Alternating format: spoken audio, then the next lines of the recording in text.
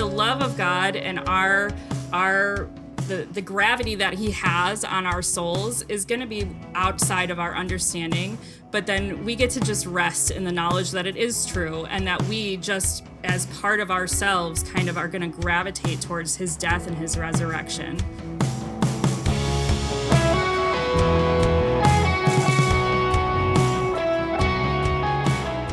Welcome to the Red Tree Pod, a project aimed at seeing how grace clarifies our otherwise confusing lives and attempts at reading the scriptures. I'm your host, Davis Johnson, and in just a few moments, I'll be joined by my co-hosts, Chris Wachter and Laura Reines. As every other week, we walk through a few passages in light of the gospel before looking at a "but what about" part of the Bible that seems to fly in the face of grace, but maybe doesn't. We're glad to have you with us.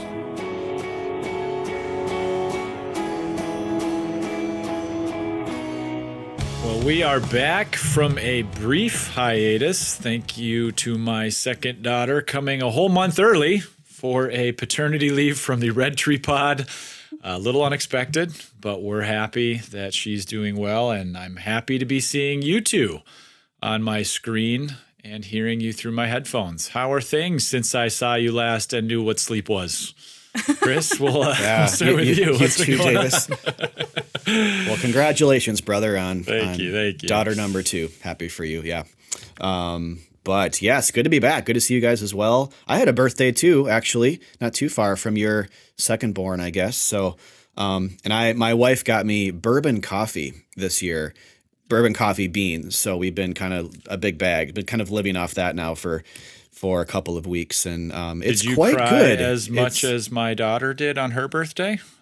Maybe just under. Yeah. I don't know. Maybe comparable. Yeah, I don't know. Bourbon coffee. Wow. Yeah. What is that? What is? I honestly don't. I think that there's no alcohol in it. I think that they just put like the green coffee beans in like a spent whiskey barrel or something to let it just sit there for a bit, and then they roast them later. You know, I think that's the whole thing. So there's a little bit of a hint of bourbon in it. So it's quite good. So it's kind of a nice surprise and a treat. And I didn't know it existed really until recently. So kind of. So if we hear you slur your words today, we'll know why. Yeah, well, I may or may not have some right here next time. That's right. And another thing. If I get a little bit loud and interrupting, or just stop talking. Yeah, altogether. Yep. Just be very agreeable and a little bit sleepy. This episode of Red Tree Prod brought to you by Drunken Rants. Thank you, Bourbon Coffee. Bourbon Coffee everywhere is sponsoring this thing. But anyway, Laura, how are you doing? I'm doing really well, and I do want to say that your wife is much nicer than I am. I got my husband coffee as well for his birthday early on in our marriage, but it was the coffee. I don't remember the details on this, so it's going to be super vague, but whatever coffee beans these were, some kind of like marsupial eats them and then poops them out, and then they gather them up. And somehow that process takes away the acidity of the coffee. So that's the coffee I got my husband for his birthday. Wow. That's the definition of coffee snobbery, I think, right there. Wow. To even know that's a thing. And I think I saw, one of those random ads for it. And I was like, that's the funniest thing I've ever heard. So that's the coffee that I got for him. So bourbon coffee sounds much better. Much better. A lot of people turn to coffee for the BMs, in the morning, but this is pre-BM coffee for your. There's a slogan in there somewhere. Yeah, I believe it was very smooth. It wasn't very acidic. Nice. Maybe they taste similar. I don't know. The bourbon and the monkey. Maybe they kind of somehow meet on the flavor scale. They kind of meet somewhere on the same part of the spectrum. I don't know, but that's wow. Yeah. I also learned something today. My husband's much nicer than me too when it comes to gift giving, because for Christmas he gifted me tickets to Wicked, the actual play, not the movie that's not out yet. So we did that last night actually in downtown Detroit. And that was amazing. We were disagreeing on how many times we've seen it. He was saying 2, I was seeing 3, but I'm probably right though. So just putting that out there. Yeah, no, it was great. I love that play and would see it 10 more times if I could. But yeah, it was nice. We stayed downtown and just kind of had a nice little respite post Christmas gift. What about you, Davis? Anything new? Nothing new to hanging report out? on. Yeah. Yep. Just Same at old. home with crying babies. And well, my wife is. I consider myself a crying baby as well. So she's the one that you need to pray for. But yeah, we have a house full of women now. The estrogen is on tap. Even the dog is a girl. So I'm outnumbered a lot. And we are in the throes of newborn life, trying to remember that we're not supposed to wish away the days, but maybe just wishing away the sleepless days, just so we sleep a little bit more would be nice. Yeah. And I've been craving, I'm just kind of one of those extroverts that needs people, and I've been craving getting around adults and having conversations again. But now that I'm here with you both, I'm realizing it's kind of the same. We're still just talking about bowel movements. And God, it's like, this is what I talk about with my toddler, but here we are. Yeah. Oh, the wheel in the sky keeps on Can't turning. get away from it. I love it. Well, let's look at what we're going to be talking about today. We're going to be hanging out in 2 Samuel, the middle of chapter 1 there. This is going to be David's lament for Saul and Jonathan. From there, we're going to talk about Psalm 144 towards the end of the Psalter there.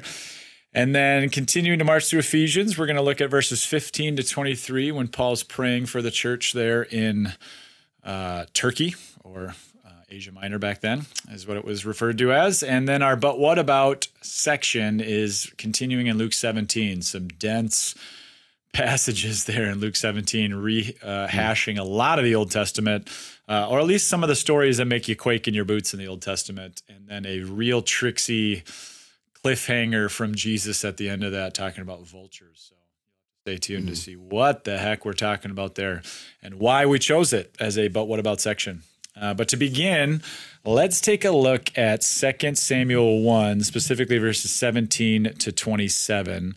And this is where you're going to hear David, again, lamenting for both Saul and Jonathan in what I found one person called the most potent lament or eulogy that the world has ever created or known. So we have that to live up to in describing what is going on there. In all of world literature, this person said this is the most moving eulogy that we can find as David honors Saul right alongside his son Jonathan. To locate us a little bit, I think it is helpful. 1 and 2 Samuel have the risk of just kind of being one of those Old Testament narratives that we're kind of like, oh yeah, there's a Goliath in there somewhere, and what else happens? But in 1 Samuel, you have Samuel, the prophet, being anointed. And then about halfway or a quarter into the book, you have Samuel choosing, based on the people's opinion, Saul as king. And he's going to be king for up until about chapter 15, when we meet this guy, David, who is one of the biggest deals in the Old Testament. Samuel is going to anoint David as king while Saul is still installed as king over Israel. And I know this is kind of Game of Thronesy, but what happens for the next 8 chapters is Saul actually trying to take David out because he's threatened by what God is doing through David. And you just have him pursuing him left, right, and center, trying to take him out because he's a threat to the throne. And yet in the midst of this, we see David regularly dodging spears, literally and metaphorically, from Saul, and yet not retaliating. There's just this like really confusing, unprotected, I'm trusting God, and I also love Saul and what God has done through Saul, and I'm not going to try and establish myself. And it brings us all the way into the beginning of 2 Samuel 1, where Saul actually dies right before the lament that we have for today. And it's David receives the news from a messenger who says, I saw Saul dying, and he actually asked me to take him out of his misery like a horse who was injured. And I've come to bring you this good news that, dude, you're king now. Saul's dead. And in the first reversal of the story, we see David actually, again, just so alarmed at the fact that this guy just harmed God's anointed king. And so he basically says, for what you did to Saul, now be it done unto you. And this guy is put to death. And then David turns and writes this lament, this deep, heart gut-wrenching. I miss Saul, and I'm sad that he's dead, and I also miss Jonathan, his son. And so that's a little background to get us started. Again, this total reversal of the ways we normally think about establishing ourselves and our place in the world in this triumphant story of David becoming king and yet lamenting his predecessor and not killing him. So what did you guys find here in 2 Samuel chapter 1? Well, yeah, I agreed. David's restraint is one of the biggest things I think I see in this book as well. Just the surprising, unwillingness to take any kind of like vengeful fight, or even like self-defense back towards Saul. And these guys are arch enemies. And David's not going to say it in that exact way, of course. He has actually very positive things to say about Saul, even at the height of their, you could call it a disagreement for, is kind of a benign way to say it, but it's a tense fight. It's a chase, really. But his restraint, his patience, even when getting, this bad advice ultimately, or this advice from his friends, like this is the moment that, God has given you Saul in the cave in chapter 24, for example. Like you've got him, you can kill him and kind of end this whole charade. He doesn't, he rebukes his friends for it. And it's almost to the point where you think this is not something you see in like life. This is almost impossible to do. If you put yourself in David's shoes and think, have I ever actually done that or wanted to do that? Have I had that heart kind of posture towards people that are against me? And honestly, I don't know, this isn't to say that by God's grace as Christians, this heart doesn't start to kind of shape within us. I think it does. But I think before that, we have to see a lot more Jesus in David than ourselves, and to see that Jesus, the Son of God, had this kind of scandalous, crazy restraint. And then, you see it in the eulogy that even here after death, David's not saying, okay, finally I can talk bad about my enemy. He doesn't. Even here, he's saying at this funeral, to say that Saul, and Jonathan are being laid down and they were loved and admired in life, and in death they weren't pardoned. I'm looking at verse 23, Saul and Jonathan in life, they were loved and admired. I think again, his kindness and restraint towards Saul, his enemy, and to see Jesus' love for his enemies, us in that.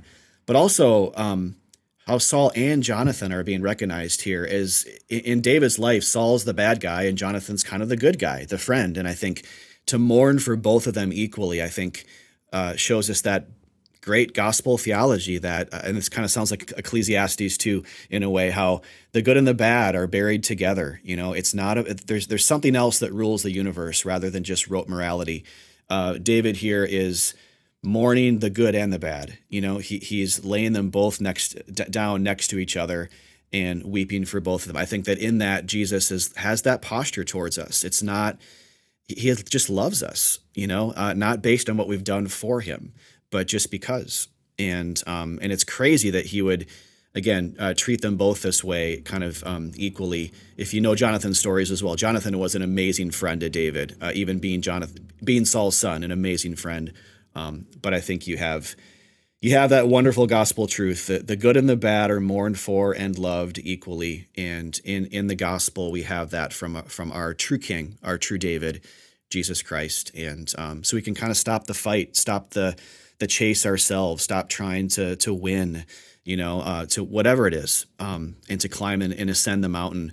We have a King who loves us equally, no matter what, and that's not a small thing. So, yeah, I definitely saw the same thing as you did, Chris. I just thought it was so fascinating to see David's reaction to a death of his enemy. Like you guys gave the backstory, it's no small enemy that just died.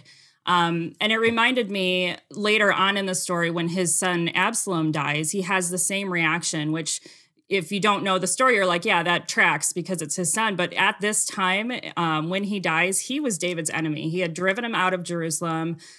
David had lost the throne. But then Absalom is killed and David hears and he laments, he mourns. And people are kind of thrown off by his reaction because, like I said, at that time, Absalom was his enemy. And I find it striking because in another part of the story, with another death, the death of David and Bathsheba's first son, he has a very different reaction. This son was kind of conceived and born into sin, if you know the story. David had sent Bathsheba's husband away, basically murdering him, not by his own hand, but by his heart and his deeds. And there was the adultery with Bathsheba that landed the son, and then very soon after he was born, the son died. While the son was sick, David was in the temple, face down, just praying for his son to survive. But then as soon as he hears that his son has died, he gets up and he goes and worships God, and then he has a meal. And I feel like we have to remember that these reactions, they seem very backwards, but the Bible is not a character study on David. And so we have to kind of think of what this means theologically for us. Why do these reactions, why are they important? And what do they mean for our relationship with God? And Chris, you kind of touched on this, just, who are God's enemies? At the end of the day, like, we are his enemies. We are the usurpers. We are the people who rebel against the throne of God. And so what this means is it's actually really good news that this is how he reacts to the death of his enemies. It's not something he looks for. He actively goes against it, actually, like you guys were saying. And then, we have this weird story where he doesn't treat the death of his son at the same way. And I think this is just throwing us ahead to the cross, where I feel like David's time in the temple with his son gives very like Garden of Gethsemane vibes, where Jesus is in the garden, just stressed about what's coming. And then we kind of have this reversal when he's on the cross. He's actually mourning for the people who put him there, where he's, Father, forgive them, that they don't know what they're doing. And it's just this great cosmic reversal, right? Where now the enemies will survive and the God of life will die in our place. But then we get to then go get up and we get to worship and we get to eat with God after that. And I just think being able to kind of see these reactions in the whole theological light just gives us such a beautiful story and picture of how God actively pursues us as his enemies, and then ultimately how he kind of took on the death so that we might live. That's a good transition to Psalm 144, because it was penned by David, and it has a lot of these same themes of an enemy rising up against him and then finding the ability to trust God in the midst of circumstances that would otherwise lead to self-protection. And in that trust, there is somewhat of a victory that comes about in the way that only God can deliver, which looks like what's our part in the midst of God's deliverance? It looks like a song, which ordinarily is a pretty bad military strategy. But you see this even right out of the gates in the beginning of the psalm. It says, "Praise be to the Lord, my rock, who trains my hands for war and my fingers for battle." And just pause there on a second on the first verse. This is easy to think that just the Hebrew kind of parallelism, this is when a psalm often just repeats itself with just different language, might sound like that's what's happening with that second line, my fingers for battle. But if you double click on that, it's like that's not usually the way we normally think about going into battle. It's like, what are my fingers going to be able to do in the midst of this hand-to-hand combat? And it's because he's talking about playing an instrument, which is where he's going to say is later in the verse. I think it's in, verse 9. "I will sing a new song to you, my God. On the 10-string lyre, I will make music to you." Here's where we're seeing the military strategy, which seems a little, again, bizarre in the midst of a battlefield. I thought of this in light of, you guys watched that quarterback series that came out on Netflix, I don't know, a year ago, before the last season. I think Kirk Cousins went up in everybody's book by watching just who this guy was and how he operates. And he was having the season maybe of his career with the Vikings, making them a team that actually competed. It's hard to do that if you're a Minnesota Vikings fan. We are sufferers together. But here he is in the midst of that, and you're seeing behind the scenes of like, what was he thinking about? What was going through the through his head, and you're just kind of in his mental world with him. And then he loses that first game of the playoffs after this incredible season. And it was just this biggest letdown for his team and for his fans. And the cameras follow him home that same night of the playoff loss. And they follow him into his kid's bedroom. And he is all of a sudden just becomes a dad, putting his kids to bed. And he does something remarkable. It's the most powerful scene in all of the quarterback series. He just sings to them. I think it was "On Christ, the Solid Rock I Stand." And it was this Psalm 144, like in the midst of the trouble. And I mean, you just think of what that guy's going through mentally in that moment, like the biggest moment of his career. And it was just a total fumble. Pun unintended, but working quite well. And what's he do? Does he sulk and just go? And maybe you and I are prone to do that. I know I am. I'm just prone to just replay in my mind, like, why did I do that? And instead you see him in a very Christ-like manner, turning to somebody else and leading them in song in the midst of trials and new tribulations, to remind us that God really is our rock. God really is our refuge. And there's such potent power in the midst of the battlefield of life to just pick up the 10-stringed instrument, even if you can't play it, and just sing a new song. What else are you guys seeing here in Psalm 144? Yeah, I like that, Davis. And it's verse 5 stuck out to me too. Some similar themes, but the idea of parting the heavens. So not new language for David, like when he's asking for God's help, a lot of times he'll ask God to come down, which I think there's a lot of great imagery there as well about God's descent, which we like that idea at Red Tree a lot, just the idea of directionality when it comes to theology and it comes to gospel truth is like we don't go up, God comes down.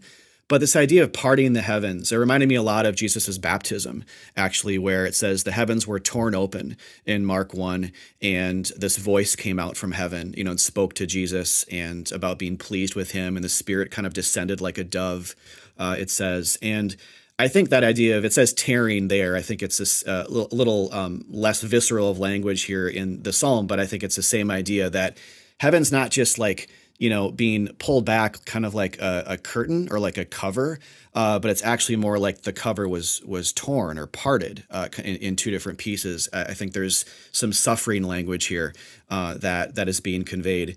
And I was actually just recently telling my church this through a sermon, and I'll share it here too. But I don't know if you guys remember the Mr. Rogers thing. He would say a lot where he would say, when tragedy strikes, look for the helpers. And I think it was his mom who first kind of encouraged him with that. Like when there's something really, really bad and stressful and going on in your life or the world, especially the world when it's kind of this public thing, look for those who rise up to help. And I think actually Mr. Rogers made a public address after 9/11 that he mentioned this. But anyway, I like to use the template of that though in theology sometimes when I teach, and that is just to say, when things are hard in the Bible or when it's confusing or kind of foggy, look for the sufferer. Look for the thing that's suffering. Look for the suffering language. And I think that's just good Bible. I think Jesus cares a lot about that. The apostles do. But you see Jesus say this in Luke 24, right after he rises from the dead and opens the Bible for a couple of disciples. He looks not just for himself and helps them see him in the story, but specifically his sufferings. And I think that's what you have here. I think in this story, David is asking for God's help, but he's saying, part the heavens, may the heavens suffer, and then through that, or in the wake of that suffering, come and rescue me. And that's the trajectory of the whole story, right? Is that God is going to incur the suffering. Heaven itself will somehow be dealt a blow, or will take a bullet, or will send this ultimate, envoy or ultimate messenger, ultimate suffering servant to be the one to suffer in our place. And, so I see drawing a line right from Psalm 144 here through the baptism of Jesus, right to the cross where Jesus's body will be parted. It will be torn open. And then you also see that imagery with the veil in the temple right at the moment of Jesus saying it's finished and giving his last breath. That veil in the temple was torn, it says. In Hebrews, I think Hebrews 10 or somewhere in there says that is his flesh. So the veil was actually the flesh of Christ itself being torn so we can have access to God. So a lot of layered imagery there, but I think the Bible invites us to draw a line between all these things and to see the cross as kind of the pinnacle or the ultimate moment where, heaven's own son will be parted or torn open. And that's the means of God's rescue for us sinners who are in distress and in despair and in need of ultimate help from death, our biggest problem. I love that. And I feel like David always does such a good job at describing what he needs rescuing from. Often it's like, rescue me from my enemies who are encamping around me. And so even here, he actually repeats it twice, the same thing, which I feel like is always like a little flag that the Bible gives us. Like, wait, just circle back, circle back. And he says in 7 and 8, and then again in 11, he says, rescue me and deliver me from the hand of foreigners whose mouths speak lies and whose right hand is a right hand of falsehood. I just think it's really poignant to just think about needing rescue for things that are drawing us away from the truth of the gospel, and how those ultimately are more dangerous to us than things that are going to harm our body, the things that are going to draw us away from the truth of Christ. And it's really important to just kind of see that he is calling for rescue and deliverance, not like, give me better tools to deal with this, make it so I can do this better. He's just calling for full out delivery, like, get me out of here because I can't withstand this. And he does it just like you said, Chris. I love that imagery of the tearing. And we also have a few other things that David's calling on God to bow your heavens and stretch out your hand from on high. And I think that is very cruciform imagery, because ultimately, like you said, how he saved us, how he delivered us from things that would draw us away from him is by stretching out his hands on the cross and then bowing his head, like it says in the Gospels, and giving up his spirit. And I think it's just such a role reversal, right? Because we think God's going to come thundering in and just decimate his enemies, when in fact he decimates himself in the place of his enemies, just like we were just saying with David. I just think it's so striking, just how poignant that image is.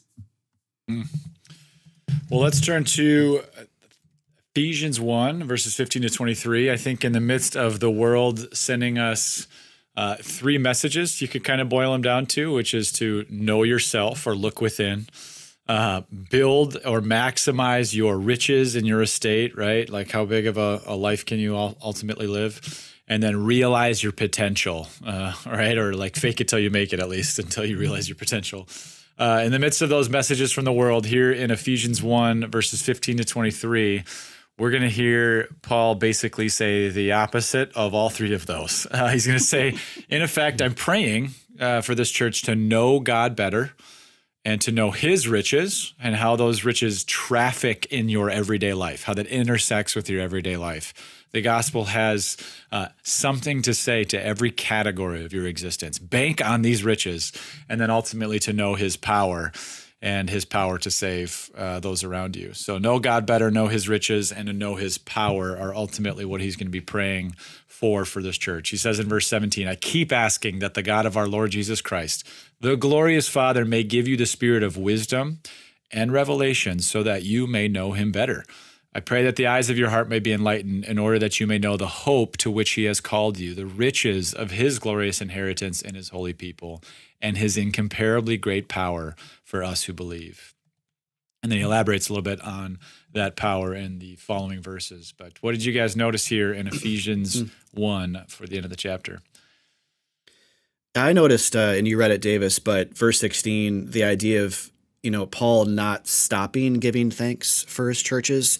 And definitely, again, something we see in his other letters as well. I think it's easy for me, I know, just to kind of read over that or kind of relegate it to the side as just, this is something Christians should do. We should just be thankful all the time and then not think a lot more about it, But I think like on a theological level, it's pretty striking, actually, that Paul has this way of living, not because of some kind of high pious standard, but because he's a man of grace. I think thanksgiving is a mark of being moved by holistic grace in your life. When you believe that God has done everything and that you have brought nothing to the table at all, and you've come with empty hands and, as Romans 3 says, a closed mouth because you have no defense before God. And when you receive the great gift of salvation, we just start to be thankful for more. And ultimately, salvation, of course, in the person and work of Jesus and that loving restraint we talked about that we see in David in the Old Testament that Jesus amplifies. But we also see it in other things, just the small things of life, like good meals and friendships and marriages and camping trips and vacations and sunrises and you name it, anything, season change and whatever it is that we enjoy experiencing in this life. Like we start to be thankful for those things because we know we haven't somehow, concocted them ourselves or brought them into life ourselves. And that includes our good works. And that I think is, what we're inclined to, the inner Pharisee or law-bent spiritual person we are inside our hearts, is we tend to move from gospel to law or move from grace to works. And we draw a line between those things as though the former is about Jesus doing something for us and the latter is about us showing our devotion to God.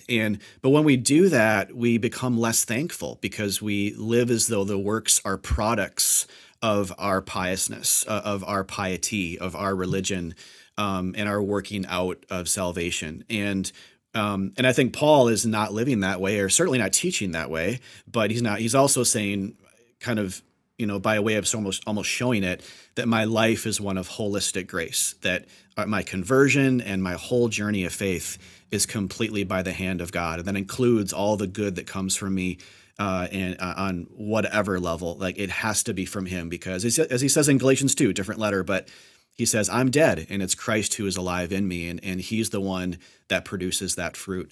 And so again, grace to grace, grace upon grace, as he says in the book of Romans. It's not grace as a foundation for something that we bring to God, but it's grace through and through, and a lifestyle of thanksgiving that credits him with everything.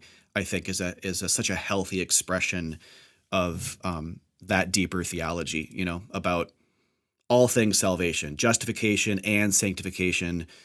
Included the whole part of the Christian life being a gift of his grace. I love that. And I think I'm a big believer that thankfulness just grows the more we understand the grace of God, but also our desperate need for it. And I love it's that dual nature of reading the Bible, right? Because you saw this and saw just our need to have this gratefulness for everything that God has done. But I read it, and Paul often kind of takes on this Christ type way of speaking in his letters. We see it a lot in all of his letters, but here I feel like we're allowed to kind of overlay that filter on what Christ is, or what Paul is saying here. And when he's saying, I do not cease to give thanks for you, I think we are allowed to think of Jesus continually giving thanks for us, which is very backwards, but it's true. And I feel like even just the passages that we've gone through today have kind of been leaning into that it doesn't make sense, but it is true. And I think this is kind of the same track that Romans 8 was talking about when he was talking about how Christ Jesus is at the right hand of God. And it says, who indeed is interceding for us. And I think it's important to see that is a present tense verb. It's not he did intercede, he will maybe intercede, he did it once and that's done. Like he is continually at the right hand of God interceding for us. And I think that tracks right with this, that he is continually giving thanks for us, which should be a pretty humbling thing, considering our great need for him. And the fact that he's giving thanks for us is just mind-blowing. But I also think that then leans into us just like, oh my gosh, that just leads to more gratefulness for his grace. And I think it's pretty great because you read that and it's mind-blowing, but then you read the rest of this passage talking about all of the power that had been given to Jesus through his death and resurrection. And it's that same powerhouse, basically, that is at our side and giving thanks for us and interceding for us. And I think that's just such powerful imagery that Paul is giving us there. Yeah, I love the imagery. I think, and seeing Christ behind these words, it fits with Paul's prayer of even like, hey, I'm just praying you know him more. I think you can't know him enough. My mind jumps to my favorite character in A Christmas Carol. He's kind of a smaller role, but it's the Ghost of Christmas Present. Every time I see a play or a rendition of this film around Christmas, I'm always looking for how are they going to capture the Ghost of Christmas Present. He's my favorite because he always has the same line. Whoever's putting on the show, he always says, "Come in and know me more." And the best renditions of him have him as this really jolly Santa-like figure whose laughter just fills the room. And he's usually got bells that are behind that laughter, but it's this sound that inspires wonder and like a sense of awe and attraction. And Ebenezer Scrooge is always like drawn to him, but terrified at the same time. But I think there is an element that our greatest need right now in the midst of our dark, hard, troublesome lives is continually what Paul's writing about here in Ephesians 1, which is we need to come in and know him more. We need to see his laughter take on the darkest parts of our life and watch it be overwhelmed like a tidal wave of gladness. Maybe the thing we need right now in our life is not a bucket more of money, but more God and knowing him more. I mean, why not, right? Like there seems to be an invitation from this New Testament letter to just, hey, this is better even than what you see in Ghost of Christmas Present. This invitation from Jesus right now is to come in and know him more and to see him in light of all that he's done. Which is good news. Well, let's talk then about the coming of the kingdom of God. That's actually not a bad transition. The question is posed to Jesus in Luke 17 by the Pharisees when the kingdom of God would come. And Jesus gives a very Jesus-y answer by first kind of dodging the question with a description of the coming of the kingdom of God that isn't going to be like what is expected. It's not going to be an event like Taylor Swift on the screen at the Super Bowl that everybody's attention is directed to. And hey, I'm not a Swiftie or a hater. I'm a supporter. All right, but there is an element of like, we need to see this thing. And Jesus is going, oh, the kingdom of God's not like that. The kingdom of God actually might look more like an everyday thing, like a elderly couple showing up after church to sanitize the kids' room. Like there's just that doesn't turn the heads of a stadium, but it is a thing that makes God happy. And it looks like his kingdom, I think. But then the passage turns to him talking to the disciples. And he uses lots of Old Testament references and big, scary stories. And this is why we wanted to include it in our But What About section. Because this is a time when we look at a passage in Scripture that seems to fly in the face of what we're describing grace to be based on what we see the gospel to be all about. And that is, it's so much more about Jesus and his directional movement to save and rescue than it is about us establishing ourselves as impressive in the world. And this is one of those sections that you could read one of two ways. One way is the ways that I think our natural-born legalistic selves read them, and it's filled with warning and dread of needing to perform at the level that these Old Testament quote-unquote heroes did not. So in this story, we have Noah and we have Lot and his wife, I believe, come up. And there's one way to read these stories and go, oh my gosh, I got to really step up to the plate here. The other way is the way that I think Jesus is regularly inviting us to read it, which is to say, these are not heroes in the Old Testament. These are humans. These people are just like you and me. And I need you to see the ways that it's all about Jesus and not about your performance as a hero. And so before I say anything more about that, Chris, why don't you walk us through? How is he using these kind of Old Testament events and stories just to maybe give us a better way than be a hero? Yeah, I like the way you put that. And I think it's the way Jesus uses the Old Testament here that I think becomes such a helpful, like, interpretational almost a signpost, or kind of an explanation of what was really going on. And so, and just to link two of them together too, in different parts of salvation history. So you have Noah and the flood, and then you have Sodom and Gomorrah. So both part of Genesis, but there's a lot of time in between those stories. And so, but then to say that they're kind of like, Jesus is saying they're kind of like about me. They're about the days of the Son of Man. They were these stories that existed actually in history. They really happened, but they were pointers. They were foreshadows of something much greater. And so then it invites us into the stories to look for that Christ figure, or to look for other themes that seem to kind of orbit around the sun of what we might consider like the essence of New Testament theology. And like you were saying, Davis, Noah and Lot, who are mentioned by name, are not good individuals. Hebrews 11 identifies them as men of faith, but that doesn't mean they were righteous by their works. We know they weren't, but they did trust God. And so I think there's that kind of theme there as well that draws us in as faith-filled New Testament Christians to remember that faith was always the means to connection with God and to salvation and to being passed over by the wrath of God. It was never our works.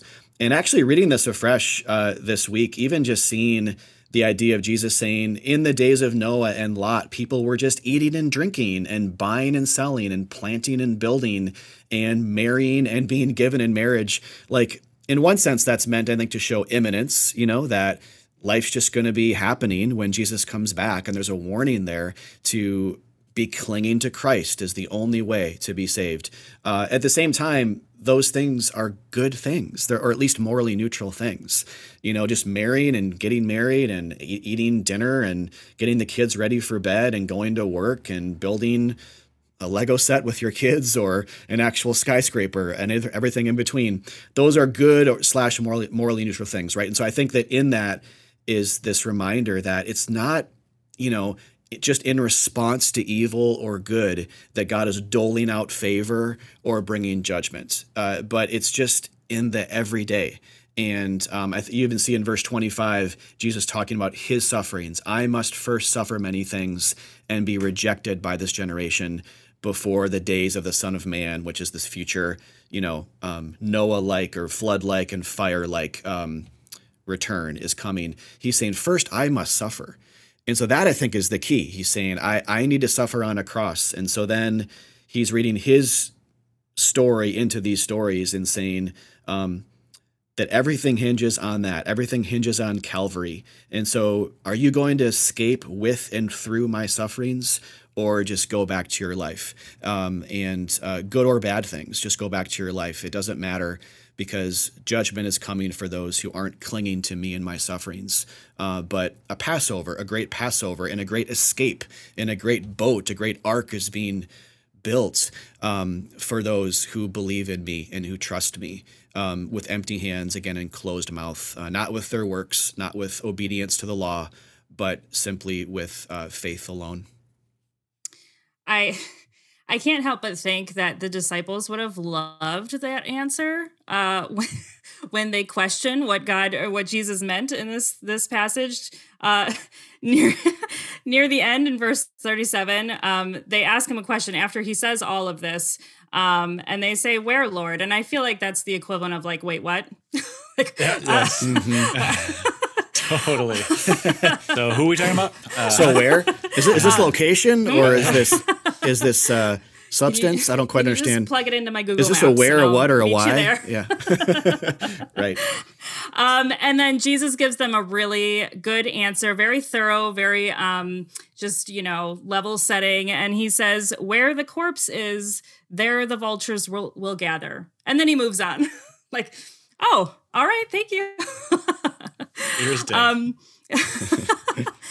And I kind of, when I was reading through this passage, that one was so just kind of out of left field. Like, what are you talking about? How does that answer any question that could have been presented after this lesson? So I started doing a little digging, and I was very shocked to find almost that exact saying way back in Job in the Old Testament, right at the end of chapter 39. So in this part of Job, God is kind of coming at Job and just kind of talking about all of these great things within creation that Job just will never have a chance at understanding. And it's kind of all meant to just be like, okay, like you don't understand the things of God. Because Job was very upset. If you know the story of Job, he lost everything and he was very upset with God. He was very angry. And so this is part of God's response. And so in this chapter, he's kind of going from animal to animal and just kind of how these animals, their strengths and how they live in this world that he created. And right at the end, he starts talking about eagles and hawks, which back in Luke, there's actually, I have a footnote when it says vultures and it says, or eagles. So I think we can very easily connect these. And he's talking about just, their power and how they mount up and make their nests on high. And right at the end, he says, his young ones suck up blood, and where the slain are, there is he. So pretty much the same thing here. And so what does that mean? I feel like that's still a little scary and shady, but I feel like what Jesus is saying is he's referring to himself, basically. And just like these eagles and these hawks and these vultures, where Jesus's body is, we quite naturally gather. And I think you can see this in culture, where a lot of our stories, a lot of our movies kind of have this savior type theme, even if it wasn't intended, like Harry Potter, Lord of the Rings. I know Lord of the Rings, I think, was pretty intentional in that. But the Marvel universe, kind of all of these stories that almost have this very Christ-like savior type story that plays out. And I think that's because we are the vultures who gravitate towards the corpse of Christ, because that is our story, whether we understand it or not. And I love the placement of this in Job, because right after it, Job literally says, I lay my hand on my mouth. Like, you're right. I don't understand it. I don't get it. And I think that is okay. I feel like the disciples did this here, but I think we can do that too. Like the love of God and the gravity that he has on our souls is going to be outside of our understanding. But then we get to just rest in the knowledge that it is true, and that we just, as part of ourselves, kind of are going to gravitate towards his death and his resurrection. Yeah, you made me think the forward peak climax of the whole Marvel Cinematic Universe is what? I am Iron Man, right? Snap the fingers, and it's the ultimate sacrifice when he becomes a dead body. He becomes a corpse. Where there's a dead body, there the vultures will be also, or there they will gather. Yeah, I do think this is a tricksy, kind of veiled Old Testament-y type phrase that Jesus is using. And I do also love turning to those places, especially in commentaries, to see how people, because you get a huge lay your hermeneutical cards on the table when you come across stuff like this, of like, hey, well, what do you think the Bible's actually about? Because we'd say that the devil's not in the details, the gospel's in the details. This is where we get a lot of what God is trying to say to us in these like obscure, like what is, it's meant to slow you down. And after Jesus does die, after he does become a lifeless body, a corpse, when he's removed from the cross and rises again 3 days later, the church is trying to make sense of all of this, that this is the way God wanted to reveal himself. This is the loudest thing he wanted us to hear. And so we get the letters from Paul that are clarifying, this is what Jesus taught, this is what he did. And in 2 Corinthians 4, I believe it's verse 10, he talks about how, what is ministry ultimately? He says, we always carry around in our body the death of Jesus, so that the life of Jesus may also be revealed in our body. I take that to be a very close one-to-one reflection of what vultures are doing when they gather around a corpse. What are vultures doing? They're circling to gather to the corpse for a meal. This is where they get their sustenance. And the word that God has for us is, I came to feed you. How am I going to feed you? What's the message I have for you? It's my dead body. It's the fact that I died and rose again for you. And so, yeah, we're eager to see this message play out in the lives of people. We carry around with us the dead body of Jesus so that Jesus' life might be had in all of life. And that, friends, is good news. And it reminds us that these rumors of grace really are true, and that everything is just we're going to be all right in the long run, all right? God knows what he's doing. Carry around his method of salvation, his method of rescue. Where there is a dead body, we vultures will hang out. trying to do here at Red Tree. When he shall come with trumpet sound. Thank you for joining us. You can find us online at redtreegrace.com. Audio production for the podcast is provided by Dan Zeller and website support by Nolan Bauer. If you've enjoyed what you've heard, do consider dropping us a rating wherever you get your podcast to join us in giving away the always better news of God's grace. Thanks again for being with us. On Christ the Son.